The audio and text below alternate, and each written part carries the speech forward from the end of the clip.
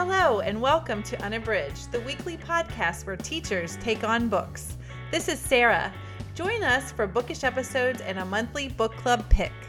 This is Ashley. Find us on Instagram, Facebook, and Twitter at UnabridgedPod or go to our website, unabridgedpod.com, where the books we read are linked for purchase. This is Jen. Check out our Teachers Pay Teachers store, our Patreon page, and our newsletter. Please rate, review, and subscribe on Apple Podcasts to support us. You want opinions about books? We've got them.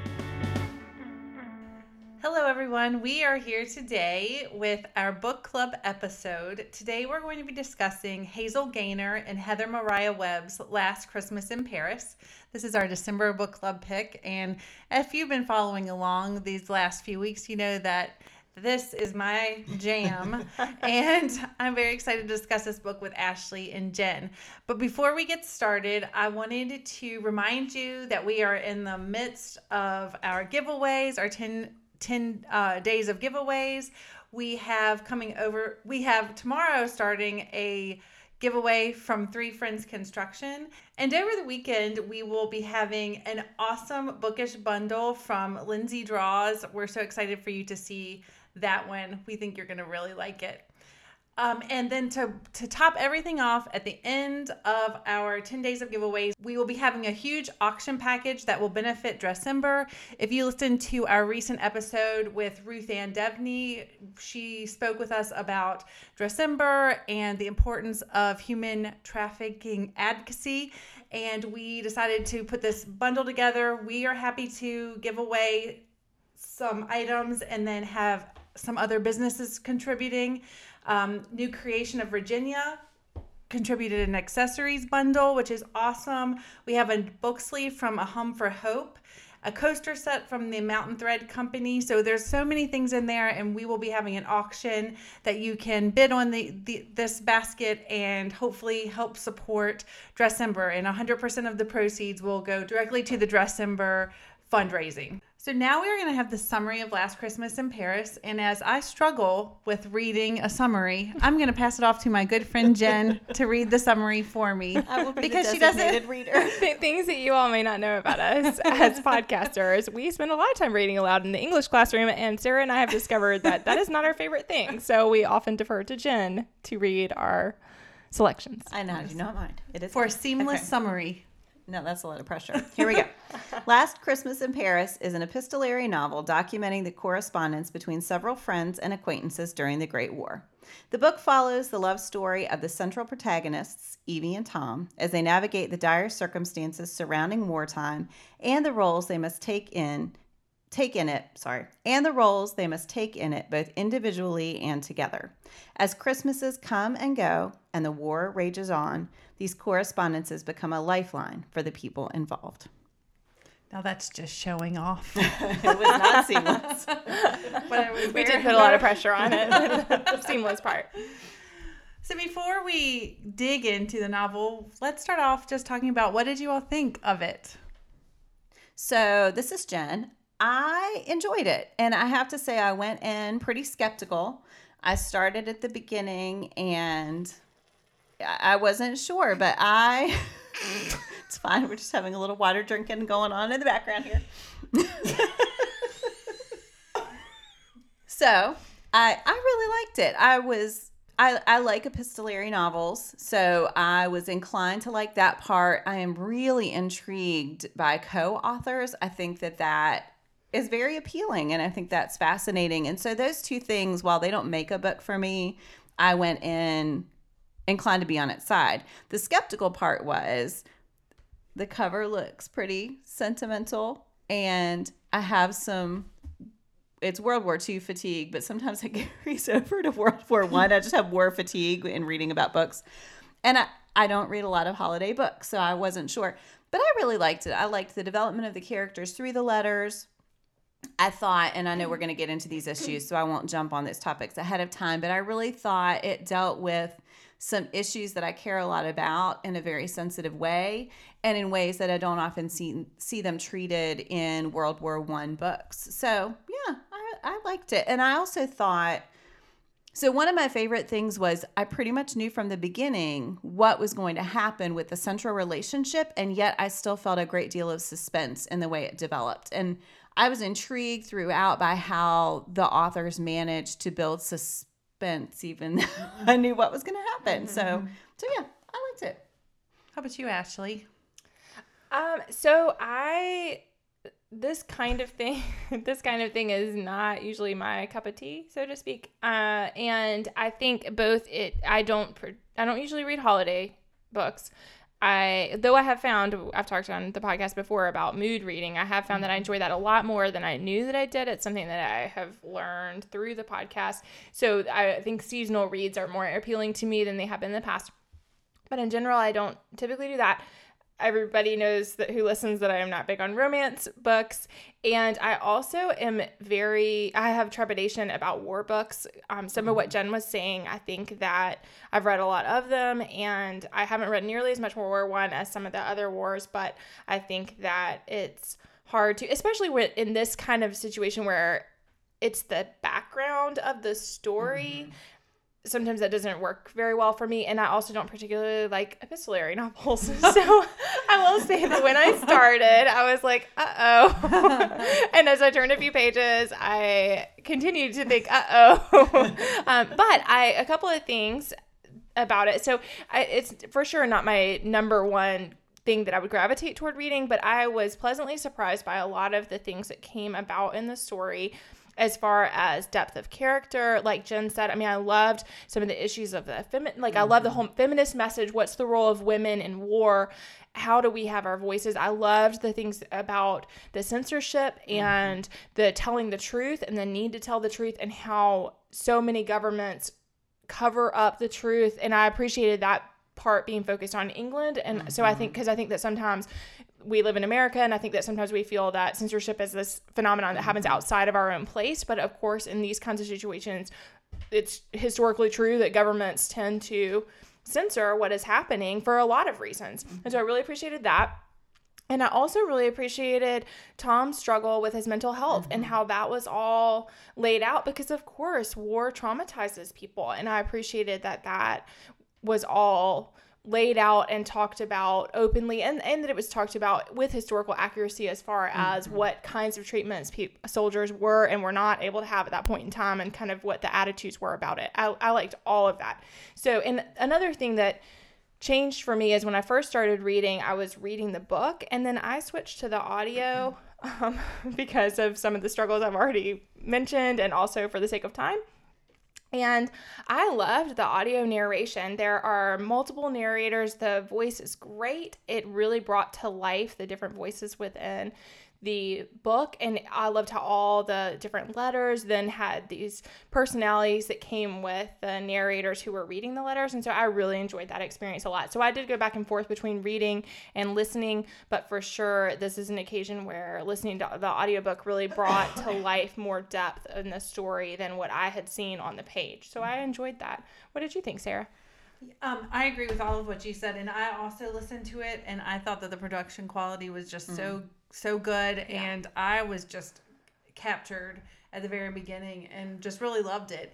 And I mean, I always read holiday books, and I really loved this one. I thought it was great. I thought it had a lot more depth than some other holiday books, because often I feel like holiday reading is low stakes reading, which is usually what I need during the holidays. I just want to go through something that's going to make me feel happy and cozy, and it's kind of low stakes. But I mean, this one, I wouldn't call this one low stakes. I would say there is some comfort in knowing at the beginning, like Jen said, what probably the trajectory of the story between the two central characters was going to be. But I also felt that there were all these other layers added in that made it, I was moved several times during the book, because I just thought, and I think part of that was also hearing the way that the narrators interpreted the words of the authors, that also made it have even more of this feeling in it. Because I felt, particularly the person who was the voice of Tom, he just had all these layers to his voice, and just put so much feeling when he read some of the more heart-wrenching parts, that it just really spoke to me. So I really loved it. I loved the cover. I thought it was not too sentimental at all. I really liked it. I didn't even think about the cover. I usually am very aware of covers. I didn't even think about it because I knew I had to read it. So I think often I weigh covers because I'm deciding which one to pick up next. Yes. And when you said that, Jen, I thought, what is the cover? And it's pretty sentimental. It is very pretty, but it's lovely. For me, that calls forth a certain type of book that I'm not always crazy about. And so it's very pretty. Mm-hmm. But yeah, it has bad associations. Note for the record that I love the cover. So I really liked it. I thought it was I'm sorry, I'm getting yelled at for my mic, my nearness to the mic, or to being too far from the mic. Anyway, I really liked it. I thought it was very good, and I just thought that it had a lot more depth than I was than a normal holiday read. So I really liked it, and I loved Evie. I thought she was a great character, and I don't know, I just felt really tied to her. Mm-hmm. Yeah, I think she's a great character. Mm-hmm. And I loved, I'll wait. Sarah has questions, so I will wait. I do have questions. The first question, no, I'm just kidding. I'm just kidding. What did you all think about the format? Did you think it was effective or ineffective, or did it really not matter? I mean, again, I really like epistolary novels. There were a couple of places where I thought, okay, they have to make this overly direct because it's in an epistolary novel. But I think it requires a great deal of craft on the part of the authors to tell the story without being like, here is a paragraph of exposition that will explain exactly what happened between your letter and my letter. And so I thought, I just think I really admire the craft it takes to tell a story that way. And I think because their relationship developed through that and they weren't seeing each other, it lent that sense of authenticity that this is the way their relationship was developing. So to watch their friendship grow and for them to realize that it was something more. And it also includes letters not just between Evie and Tom, but between Evie and her friend and Tom. And so I thought seeing those side letters to enrich the central narrative, I really liked it. And I have to say, but again, I tend to like those and think about the writer's process. Like, how, I don't know. Do they outline it first and then they just kind of have to fill it out? Or is it, there's an article that Sarah shared that they were writing the letters back and forth to each other. So was it just very organic that they were always reacting to what the previous person had written? I mean, I think that's really cool. Anyway, and I thought the interludes from 1968 where Tom is basically preparing for his death, and I thought that those were effective in filling out some of the things that I was missing in the letters at times. So I thought that was effective as well. But Ashley, you don't like epistolary. So. I don't. I mean, I felt when I started reading it, I thought, oh, I'm not sure this is something that I like. I also don't know how many of them I've read, and I think that, like you said, Sarah, I mean, I did appreciate the framing of that. I knew the time period. I knew that he was going back to Paris. I mean, I liked that. There were times where when he was like getting to the next bundle and reading the next set, that I was like, oh yeah, okay. Which sadly is kind of my attitude in real life too. But I mean, I do think there's I think they lend themselves toward romance. And honestly, my life partner and I wrote letters quite a bit when we were in school and living in different places. And I mean, and I loved that. And I wrote a lot of letters growing up. So I think that it's interesting that I'm not more interested in that as a convention in writing because it is something that I very much in an authentic way had as a big part of my life and still really appreciate. So, I mean, I do think they're a great way to get to know people, and I do think you learn to know people in a different way. And so I think all of that felt very genuine. And I especially loved the relationship between Alice and Evie, and I loved that in the letters because I felt like it was fun to see how Evie still trusted Alice for advice, but of course their relationship's quite different when they're in different places. But I mean, I thought all of that was really sweet and fun and helped Evie to come around to understanding some things about herself that she seemed not able to see otherwise. So, I mean, yeah, I think. Yeah. Mm-hmm. I feel a Pinterest post coming on, like other epistolary novels you may enjoy. Yes. Because I love The Color Purple, and I love Dangerous Liaisons, and I think is the first totally epistolary novel that I've read. I don't think I've ever read one that was all letters like this one. I mean, except for the interludes, but I mean, it was largely told in letters. So I think it's the first one I've read like that. And I do agree with what you said, Jen, about the craft of it and how, and thinking of, I mean, it does require a lot of the authors. And I loved I thought that was particularly apparent in the parts where they had been together. Yeah. Because then in a normal story that's not epistolary, that would be the dominant narrative, is the time together. And in this, that was the second, the backdrop. And I liked that. I mean, I thought that absence of what would be kind of the main scenes was really enriching. Oh, and then the one letter that went astray. Oh, yes. And that, and throughout it's a device. But it's an effective device. And I think the ambiguity is believable, that she wouldn't know whether he just didn't get it or just didn't answer. I think that part, felt believable. I had that thought a lot because I am very much attached to knowing where the people I love are at all times. And so I just think about during war when there's a time when he just is not writing letters back to Evie and she is in a panic. And I just think, of course that's realistic, just how horrible it would be, the absolute not knowing and not having any way to know where he is, even to check up on him. That really got through to me. Yes. Did you think, for me, I haven't read a lot of books set in World War I. Like most of the books that I've read are World War II. Did you think that this was a good, I mean, did you feel like the setting was unique, and did you think that it was different than World War II novels that you read, or did it seem similar, the setting? I mean, I think war books always have some things in common. I do think because the topic of World War II books so often deals with the Holocaust and honestly, it could stop there. But I feel like there are certain tropes that I'm used to in World War II books. And so the few World War I books I've read, it just feels like a different angle on it and acknowledging a different type of suffering. And so I thought the parts where we saw what was happening in London, but also at the front, I think that's where you see those differences. So I thought it was effective, especially again because you don't have that description that you so often have in a more traditional novel or in a non-epistolary novel.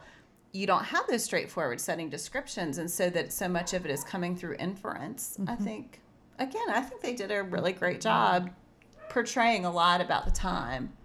I think that one thing that stood out to me about the setting was that it played. Okay, so first of all, I need to admit that I have very superficial knowledge of World War I.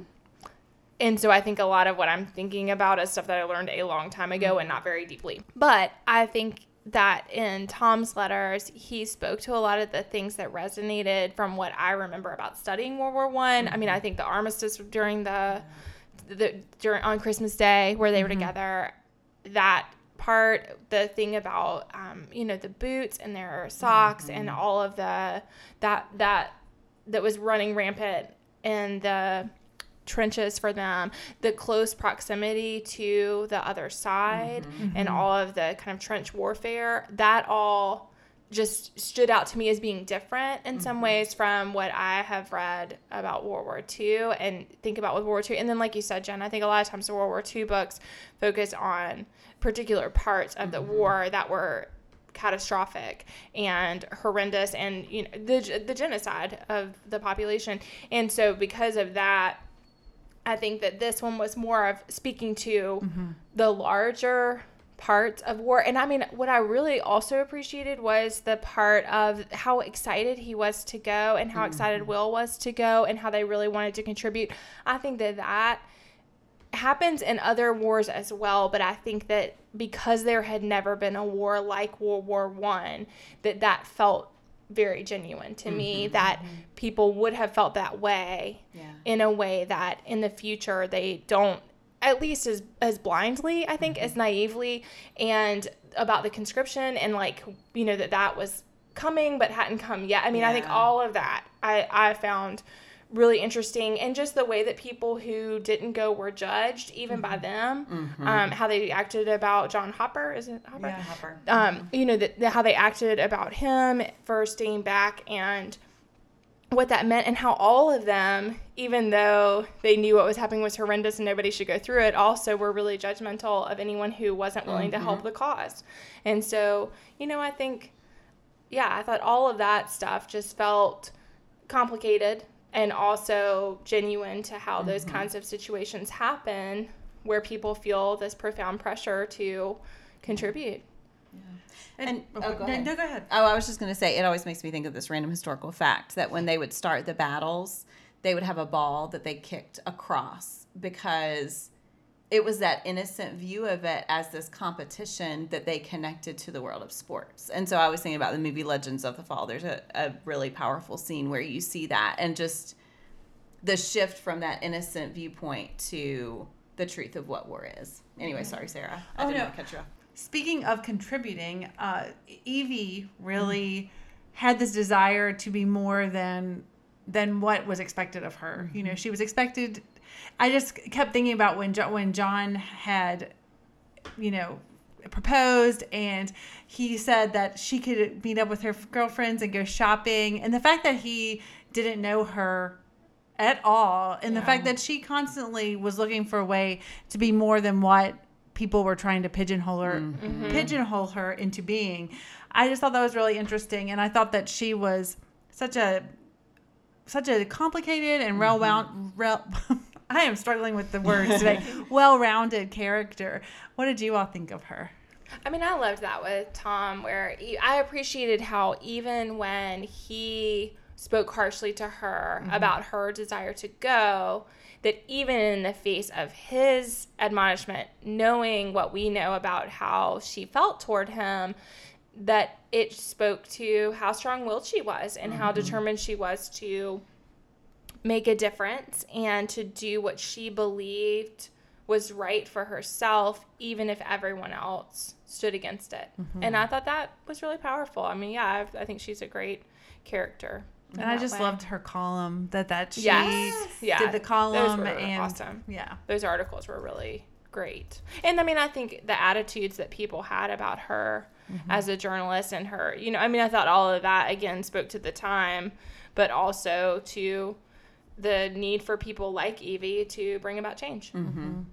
Yeah, I really loved her character as well. And I thought it was interesting that the thing about her columns that really caused a problem was not the fact that she was a woman, but the fact that she was telling the truth, and that you would have seen that with men as well. And so, yeah, I just thought that was realistic, because people don't love feminists. People didn't love women doing these things. And she got the bad mail for that, but also that she had people supporting her that she could continue doing that. It was something else that caused the bigger problem. So let's talk about Evie's relationship with Tom a little bit, because I mean that is kind of the glue in the story. And you know how I am about a love story, so I was in it the whole way, and I just thought it was really beautiful how they created a friendship that evolved into something else, and then how they, I mean, at the end they kind of realized that maybe it had always been each other, but at the beginning I felt like the authors did a really good job of making the friendship seem platonic, and that they were just supporting each other. And I thought I really liked seeing how that grew. And I think because Will and Tom were such good friends, and that was sort of the lens through which they viewed each other, I thought that made that very believable, because I think they knew each other well enough to want to write to each other. But they definitely had a long way to go before they truly knew each other and truly understood who the other was. And I thought their shared grief over Will's death, was further something that could connect them, that they could grieve together. But yeah, also really heartbreaking. That was really sad. Yeah. there were times that, this will come as a surprise to no one, there were times that I was like, of course you love him. Yes. Yes, you love him. Yep. I don't know that you need to consult with other people because definitively you love the man and he loves you back. Right. And so there were times, and I always feel that way, you know, Yeah. I often feel that way with romance books because honestly, it feels that way from the outside, but I also know when you live in your own body that isn't always, things aren't as straightforward as they feel to the outside world. I think that's And true of of real course, relationships yeah, too. exactly, Yes. exactly. Like I think that, you know, things are much more complex than they seem to the people who are watching it from the outside. And certainly in this situation where we're reading their letters to each other and can know of how much they adore each other and how it's readily apparent to us. So, you know, there were times I was like, get on with it, yes. But then I think what I was surprised by and really appreciated was all that came out with the engagement and how he had, you know, in a lot of ways she had held that back, and then how upset he was. Yeah. And I think all of that was really powerful because I think in some ways it did make it seem that is as if it was not until he was confronted with that he realized how he felt. And I think that being in the letter form, that added even more, you know, suspense because you know that it's not this instant thing. Like he's sending this letter and then you don't know what's going to happen between the time that he sends a letter and the time that she receives it and sends it back and all of that. So I found that to be pretty suspenseful, even though I knew they were going to eventually end up together. In my mind, I was like, oh my gosh, maybe one of them meets someone else and they get married and then they get together later in life, but I want them together right now. So like there were all these things that were running through my mind when he sent the kind of the scathing, I almost said email. It wasn't an email, the scathing letter. And she, you know, and then they were, you know, corresponding about the engagement. Which I didn't like John Harper. John Harper. Yeah, he was really horrible. Well, and he became a lot more wretched as things went along. And so that helped me empathize a little more with her because it was hard for me again. It's hard for me to be like, this guy is obviously not great. And it's hard for me to think that you so badly need male company that you are willing to entertain this. But of course, that was the time period and the traditional roles of women. And there was an expectation that she would do that. And her, of course, it's appealing to her to have somebody who's interested in her. And I understood all that. But it was also hard to think that she was entertaining this idea about him when clearly she loved Tom. Right. Yeah. And so that was kind of hard for me to imagine, but I did know, you know, I mean, I understood why those things were happening, but it was kind of hard for me to believe at times. Go ahead. I was just going to say, and I think, you know, from the beginning, we as readers are kind of tainted by Tom's view of John. But in the beginning, I like you, Ashley, I didn't think he was that bad, but just more, you know, he was chauvinistic and he, and you know, but he was fulfilling a traditional gender role. Yeah. But then once she was off in France doing her thing for the war, and he sent her that note about the shopping and all that, I was like, I think you need to step back, buddy, you know, because it was just, I mean, he knew her. He didn't care to know her at all. Right. As opposed to Tom, who I really appreciated when Alice kind of intervened with that one. And she was like, he just doesn't want you to get hurt. Yeah. And he cares, you know, he wants to protect you. And she's like, I want to protect you. Don't you want to protect your friends? And so that to me, you know, it's two very different angles. So even though they had a similar attitude at first, it's two different reasons for that. I have to say I was a little frustrated with Alice earlier though when she was not wholeheartedly supporting Evie waiting for Tom and you know she was encouraging her to maybe you just need to move on, and I was like, no, she doesn't. Why are you saying that? I did have a thought because there are parts early in the book where the she is not given a name, and I did think maybe it's not Evie. Maybe there's a twist. Maybe it's Alice. I had that thought once. And then I was like, quickly, probably not. But you did too. Yes, that makes me feel better. Because it was kind of laid out at the beginning. I said, in my mind, I'm like, maybe they're leading us to think it's this one thing and now it's another. But I was very happy it wasn't. I would have been devastated. I would have been really, yes. And it would have seemed very inauthentic, I think, too. It would have felt more like a plot device than like this unfurling of a story. So yeah, good word. Unfurling. Yes, it was unfurled. So we touched a little bit on Evie's relationship with John. Did you all have anything else to say about that? Because Nope. I mean, it was a big part of the story to create like the conflict, but also I feel like it was a pretty When he came out to be so terrible. static character. I was going to say the know. running of the newspaper, that was another one where I kept trying to give him the benefit of the doubt and think, well, Mm-hmm. maybe he does just want to make a good business of it. Isn't that what you're supposed to do? But then it quickly became apparent that his motivation was so skewed. Yeah, just so off what it should have been. But, he did publish something that was the truth about the war when the others didn't want to. I think he did it probably for the wrong reasons. Yeah. Yeah. But there was that part of me that thought, well, At least he's maybe, doing it. yeah. So Yeah.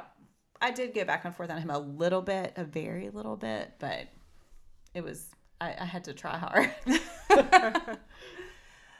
So let's talk a minute just about Will. And I mean, he died early on in the book, but we've come to learn that he has a daughter with the French nurse that he meets, Amandine, that he knows about, and he has left a letter to his mother, and she finds out about it, but she doesn't tell anyone. What do you think about Will's mother, Carol's, decision to conceal the truth about Delphine, his daughter? I think given the time period, it's not as shock. It's still shocking, but it's not as shocking as it might otherwise be because she, even with Evie, she wanted to protect Evie and she wanted her to be seen as a proper girl who was doing the right thing and wasn't out delivering mail and on her bike. And so I think I love that bike, that I know, Rusty, yes. her riding Rusty around. I just loved Evie. it was really great. So I do think it still stretched my disbelief a little bit. I wasn't because that's a pretty big thing to hide. But you think that she's in another country, you don't really know what happened, you're grieving your son. I think that's the one place where maybe we can give her the benefit of the doubt a little bit. I don't know. I had a hard time with that. Yeah. Yeah. Yeah. I mean, I think it's hard for me to believe when her son is dead that she wouldn't want to know the baby. Yeah. So then in that sense, it was hard for me to believe. But I mean, I agree, Jen, that, it's possible that just for the time period and all of that she wasn't willing to, that if she'd seen the baby in person, that might be a very different reaction. But to be able to just kind of look the other way, Yeah. I can see that. It's tough. She was not my favorite. So before we wrap up our discussion, I thought that the book did a really good job of kind of addressing Tom's hospitalization for mental stress, which we call today PTSD. Yeah. And I wondered what your thoughts were on the treatment of that in the book. Yeah, it was a little funny when they were like, well, they go out and they play golf. And, Yeah. and so you could see why other people would have been so dismissive if this is something that's the treatment. How serious can it be? But I thought the book did a really brilliant job of showing why it happened, showing Tom's guilt over the death of his colleagues, showing how sensitive Evie was and that she sort of went in without a complete understanding, but that she quickly understood how serious it was. And then her column in response. I thought all of that was very moving because I do think it's something so easy to misunderstand, especially when all of the focus is on bravery and on being a good soldier, that they even allow these men to leave and seek treatment. I thought was a big deal. So yeah, that was one of my favorite parts of the book. I just thought that was so well done. Yeah, I thought it was really rich, and I appreciated how it was apparent that she did not know anything really about it. And I liked that because I think that, that was true then. And I think in a lot of ways it's true now. And I think that, we're looking at 100 years ago and still it is a profound problem that we have in our society to understand, to even begin to grapple with what it is like for people who come back from combat situations and then try to integrate into civilian life. And I really loved the part with the loud noise and his reaction and how we didn't even know that, again, that's the part where the epistolary style was effective because we didn't even know exactly what happened. We just saw his apologies for it. But I think that spoke to his vulnerability and discomfort with his own situation, but also to understanding that that is what it is like. And yeah, so I mean, I like Jen said, that was one of my favorite parts too. I thought that was really rich, and then I loved all the things with her column and with the feminist message of her efforts to contribute and to stand on her own feet and all those things. Like those parts I thought were really engaging. I don't really have anything to add to that. You all covered, so you get 2 thumbs up from me. Friend. And I will say, I feel like we would be remiss to not just speak quickly about the ending. The ending reminded me a bit of The Notebook. If you've ever watched, I've never read the book, but I've watched the movie. Same. And something about it reminded me of that because he kind of... I just want y'all to know that I have read the book, and I'm a little shocked that neither of you have. I've never read a Nicholas I'm Sparks not book. Yeah, I don't know. I used to read all of this. Well, I don't. Funny how things change. Yes. Isn't that funny? I know that's even more shocking that you used to read all of those. But anyway, in the movie, that the endings were were reminiscent of each other. I thought, but I thought it was a good way to conclude the book. But I also thought it was a little predictable. Like it was a little on the nose. Tying it up with a bow. Yeah. Yeah. But is that what the one on the cover? Sorry. I did that for you, Jen. Thank you. The red ribbon on the bundles of the letters. How dare you? Well, we have gotten down to the spikes and puns here. So. I'll tell you all a sweet story though, really fast. Okay. So when my grandmother and grandfather were courting back then, it would be a little bit after World War I. They wrote letters to each other that she saved for her entire life. And before she died, she made my mom, who was her daughter-in-law, promise that she would burn the letters because she didn't want anyone to read them, but she couldn't bear to do it herself because she loved my grandfather so much. Aww. So I just think about, them and their relationship building through letters when I read this book. Oh, so there's sweet. a little sentimentality from me. But yeah, like the along cover? those lines. yes, like the cover. My grandfather, I was cleaning out my grandma's house with my dad this summer, and my grandfather had letters from the war that he had written to my grandmother, and this was World War II, and they had the censor stamps on them. And so when they were speaking to this, when they spoke about the censors, that was really interesting because that's that's the first time in real life I had seen that, but exactly that, where they read the letters and then went through them and censored them. So it's really interesting. Well, there's 2 anecdotes for the end of this discussion. Perhaps a little random, but there you go. That was random. Connections to real life. But it was connected to the story. So that concludes our discussion of Last Christmas in Paris by Hazel Gaynor and Heather Mariah Webb. We hope that you will join us in discussing that on Instagram. And we're going to now move on to our pairings for this novel. And Ashley, would you like to start? Sure. I wanted to talk about, and I meant to ask you how to say this author's name. I've heard Ruta Sepetys, but I don't know if that's right. So, not from her. Ruta Sepetys is Salt to the Sea. I thought I know exactly how to spell her name, and then I realized I didn't know how to say it. But Ruta Sepetys is Salt to the Sea. So this is a novel. This is about World War II.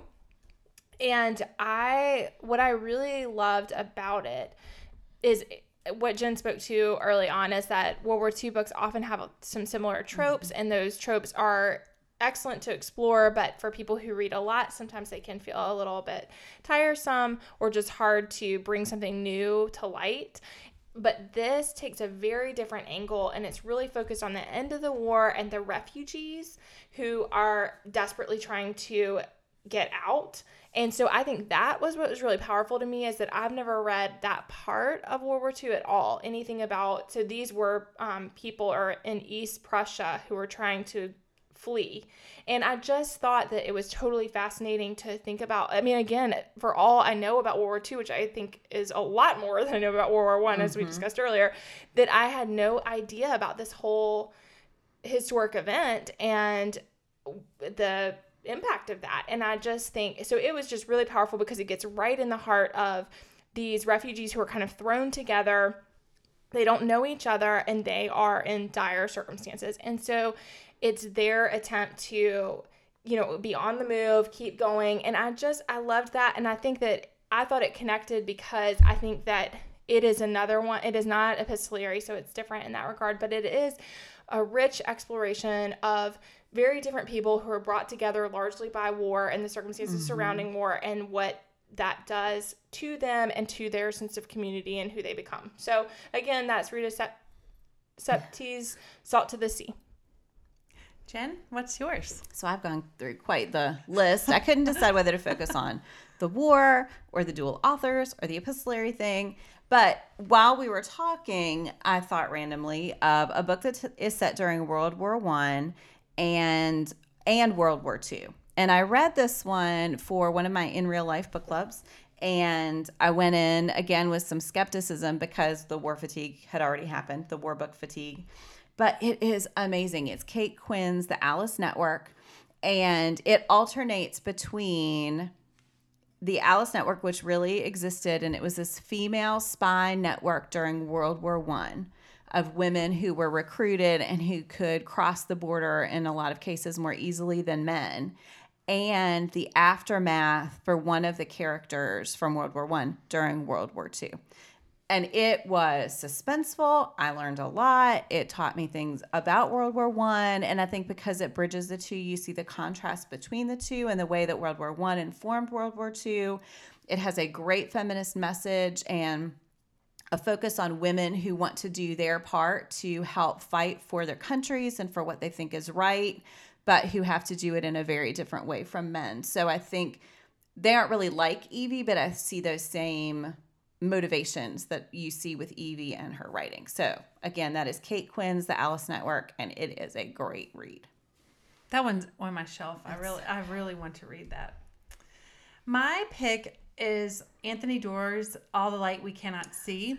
So this is it is a World War II book, but it's set in the French occupation during World War II, and it's about a young blind girl, and then also a young Nazi soldier. And it's told in alternating chapters. And for me, what it reminded me of with Last Christmas in Paris is, number one, it's beautifully written. I mean, it won a Pulitzer, so that's not an outrageous statement. But it was real, like, I felt very connected to the characters, and it had this sweeping feel because you get to know some of the characters when they're younger, but then by the end, you're seeing some of the after effects and also them as adults. And so I think while it is vastly different than Last Christmas in Paris, there are some similarities. And I do think that if you really enjoyed Last Christmas in Paris, that All the Light We Cannot See would be a good choice to check out. Yeah, that one is on my shelf, and I very much want to read it. It's very good. And this is also a great audiobook. It's long because the book is long, but the narration is great. And it's also nice because there are a lot of French words in there. And Ashley, it would be fine for you, but I didn't have any French, so it was nice to be able to hear the correct pronunciation of the names and the different French words that were thrown into the, well, not thrown in, but put into the book. That made it sound arbitrary. That were put into the book for a very good reason. But it was nice to hear the correct pronunciation. So I would recommend the audiobook as well. So what about classroom connections? I feel like probably we don't have a ton. So, but what do you all think? Or Ashley, what do you speak for the group? Yeah, y'all can just add on what you think. I mean, for sure, I would have this in the classroom. I think there are students who would love to read it, but I wouldn't use it either whole class or even in lit circles, probably, unless I'm doing something focused on World War I or on epistolary novels. That might be a time to pull it in as a lit circle choice.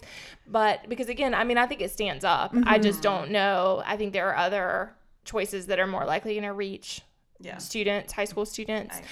So, but I mean, you could certainly use excerpts from it. It would be nice to talk about the way that letters are used during wartime. It would be nice to talk about the history of, again, what I said before about there are some historical there's some historical commentary in there about World War I that I think you could pull in pieces of what Tom says about being on the front or that kind of thing that would be useful. So I think in isolated excerpts like that might be a good way to incorporate it in the classroom. And I think like the use of telegrams, and then the one, because I went back through preparing for today's conversation and went back through and looked at the book because I had listened to the audio and just kind of went and flipped through and looked at some things. And the thing that the audiobook doesn't get across is the way that the telegrams look. And then also when they send the like really shortened letters basically just to say that they're okay and how they check them off and all that. I thought that was interesting. It would be an interesting thing to show students about how people communicate during wartime. So I do think that would be, but like you said, I think that there's limited ways that you could use it in the classroom. Yeah.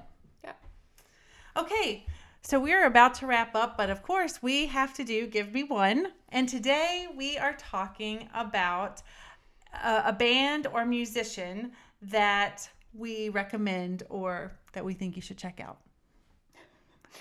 If you are like our personality, if you like our personalities, I feel a lot of trepidation recommending music, I have to say, because I don't listen to a ton of music. I was going to say, I used to listen to music a lot more before I found podcasts and audiobooks. And now I hardly ever listen to music in the car unless my kids are with me. But so this was hard for me. I will say we do a lot of listening to the Hamilton soundtrack. But I will just stick with my 90s roots and say I still do love the Red Hot Chili Peppers. They are one of my favorites. And when those songs do come on XM radio, which is what I listen to, almost always the Alt Nation channel, I think it's great. And so my boys know that they are one of my favorites. So, Ashley? So I love music, but because of the frantic need to consume more books and other media, I rarely listen to it, which is a little sad, but we'll talk about that another time, maybe not on air. And in the meantime, I'll just say that one of my favorites lately to listen to has been the Chainsmokers. I put that on. So if I were to go on, songs you've loved with Amazon Music, I'm sure that would be at the top of the list.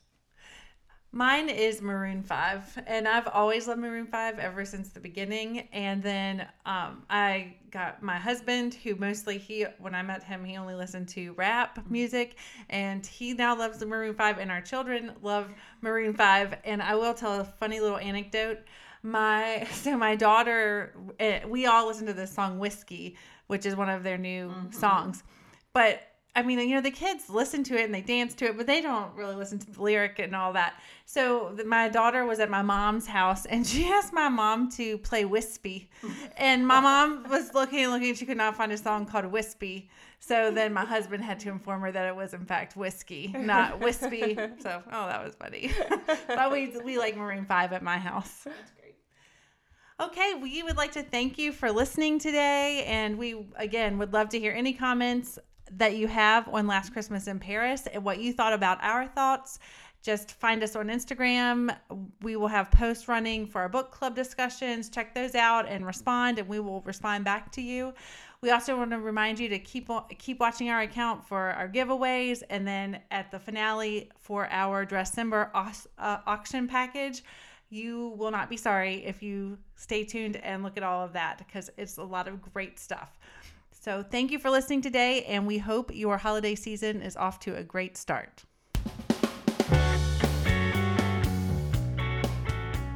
Do you have comments or opinions about what you heard today? We'd love to hear them. You can find us on Instagram, Facebook, and Twitter at UnabridgedPod, or on the web at unabridgedpod.com for a list of ways to support us. We'd like to thank Jared Featherstone, who composed our theme music, Strings of Light, and Katie Amy of Amy Photography, our podcast photographer. Thanks for listening to Unabridged.